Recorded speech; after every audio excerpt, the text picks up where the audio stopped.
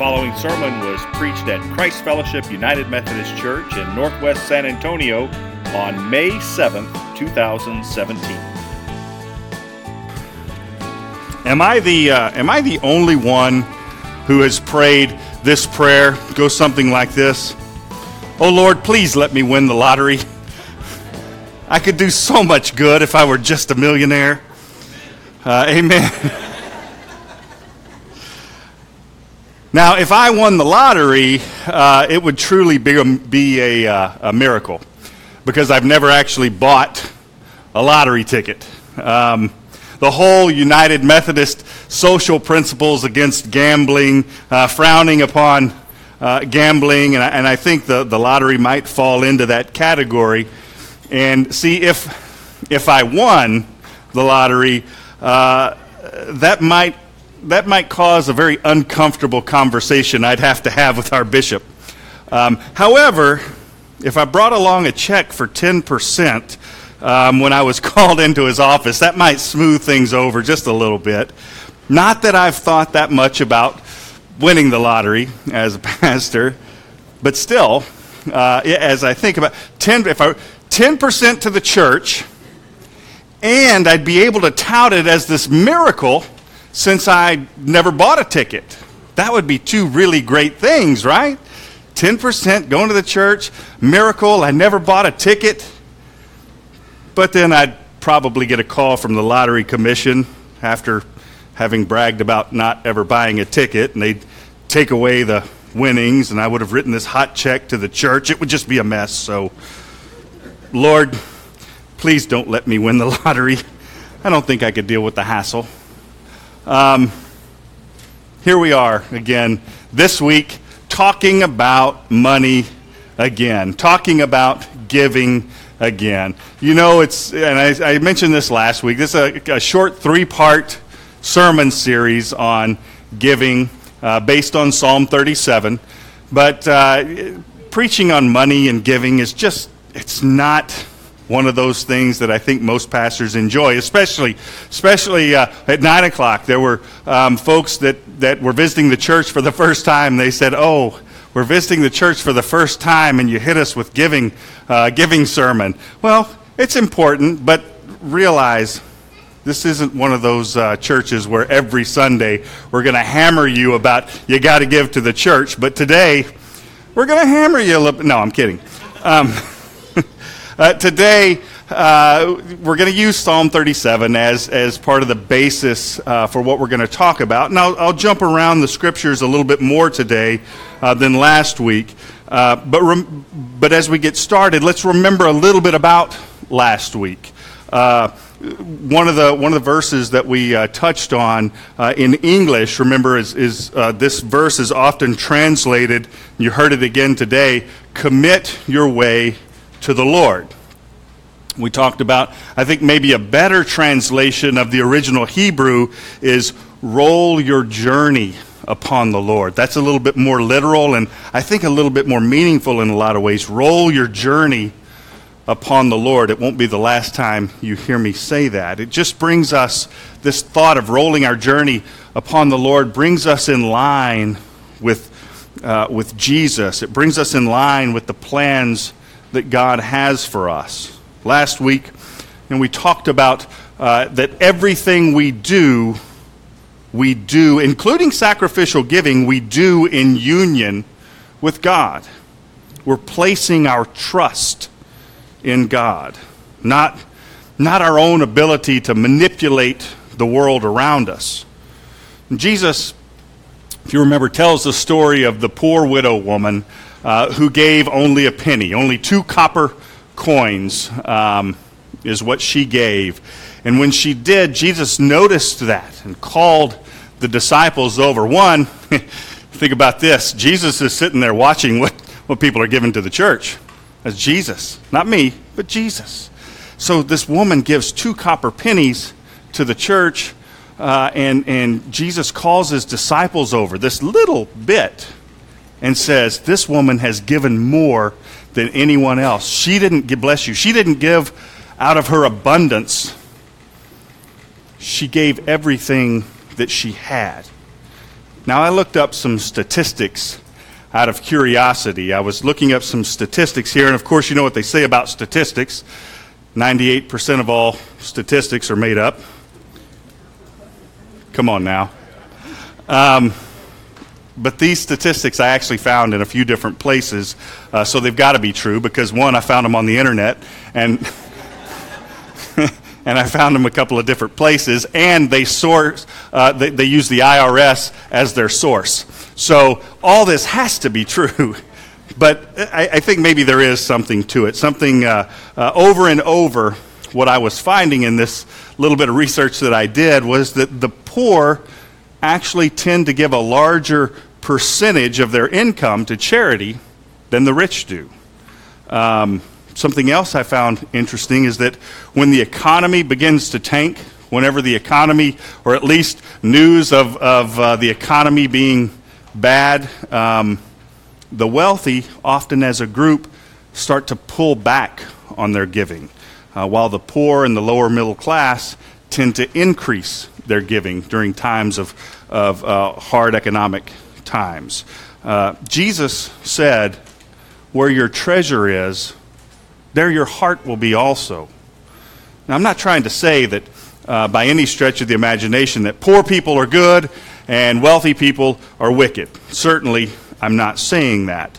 But Jesus did say that it was easier for a camel to go through the eye of a needle than for a rich man to get to heaven. Why would he say that?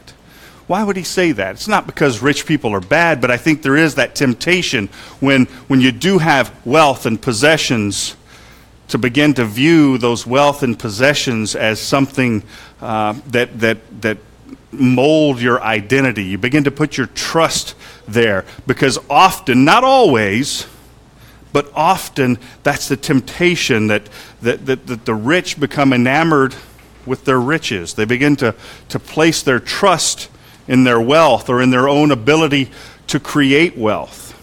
And wealth becomes then a status symbol or possibly something that they use to identify themselves with.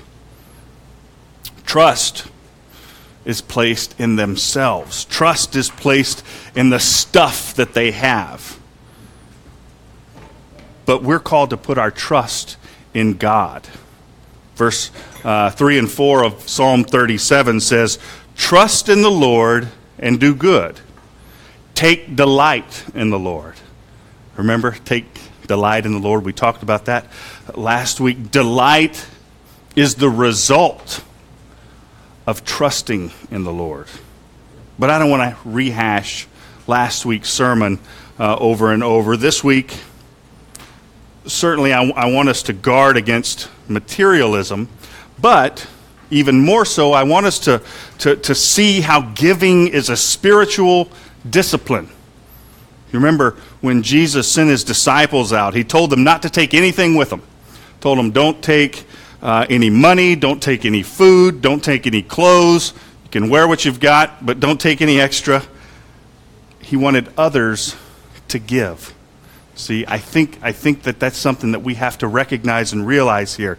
When he sent the disciples out without anything, he told them, others are going to need to welcome you. They're going to need to give you a place to stay. They're going to need to feed you. They're going to have to do all of those things for you. That's what Jesus wants.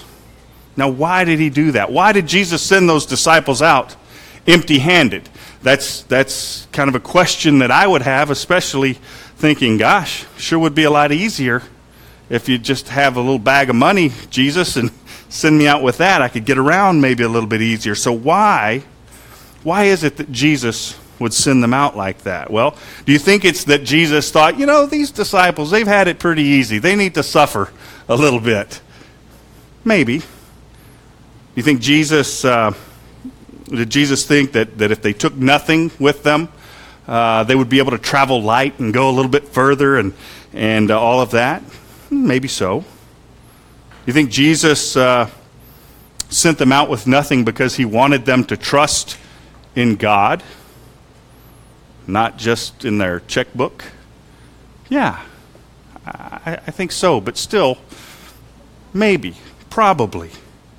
But I also think a large part of sending Jesus out, or Jesus sending the disciples out without any of the money or food or anything like that is because he wanted the people that were hearing the gospel that the disciples were preaching, that were hearing this gospel message, that those folks needed to be able to have the opportunity to commit as well. The hearers of the gospel needed to be put in a position in which they could roll their journey upon the Lord.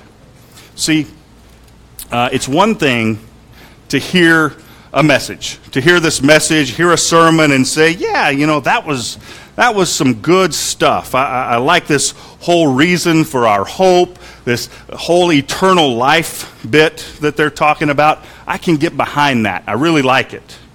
That's one thing. But it's another thing to hear a message preached and then have to give in order to support the spread of that message.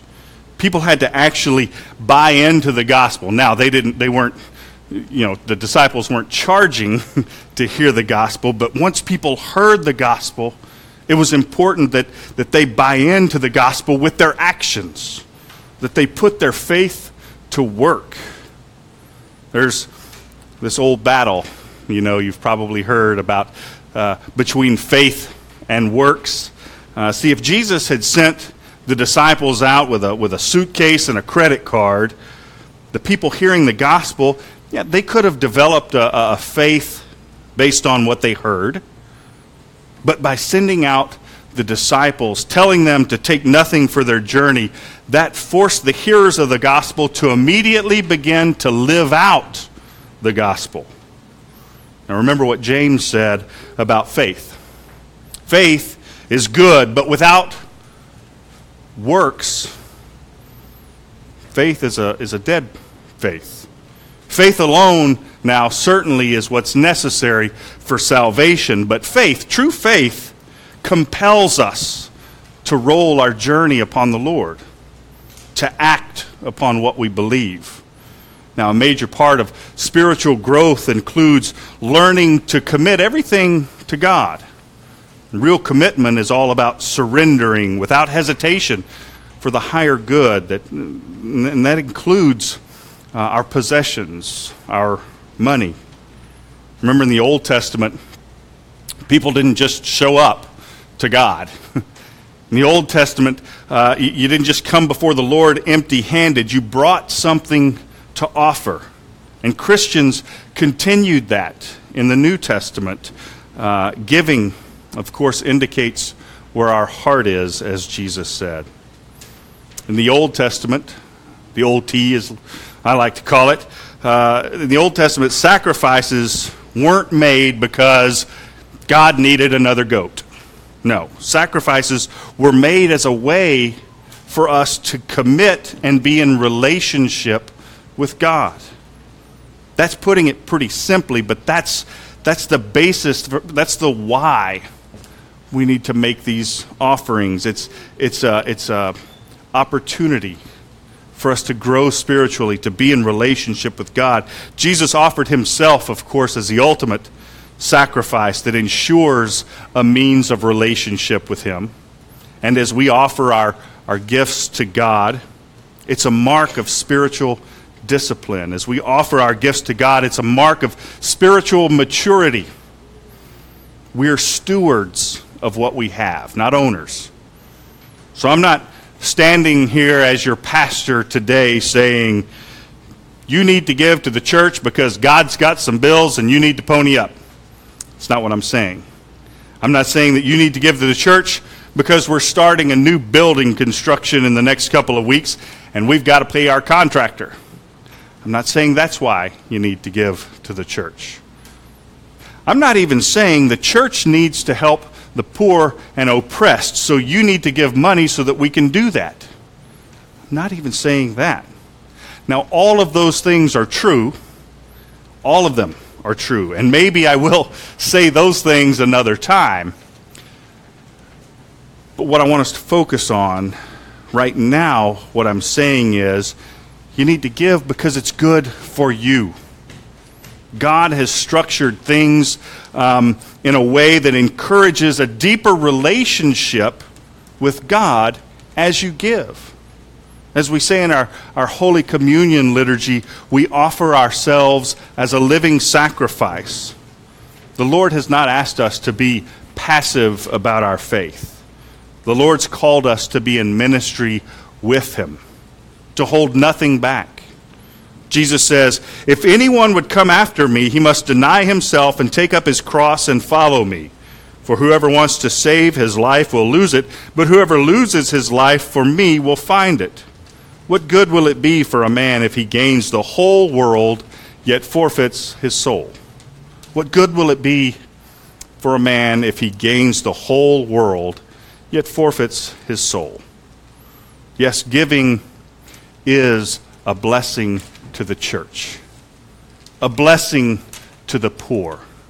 Giving is a blessing to the oppressed. But don't underestimate the fact that God has arranged for your giving to be a blessing for you. God bless you.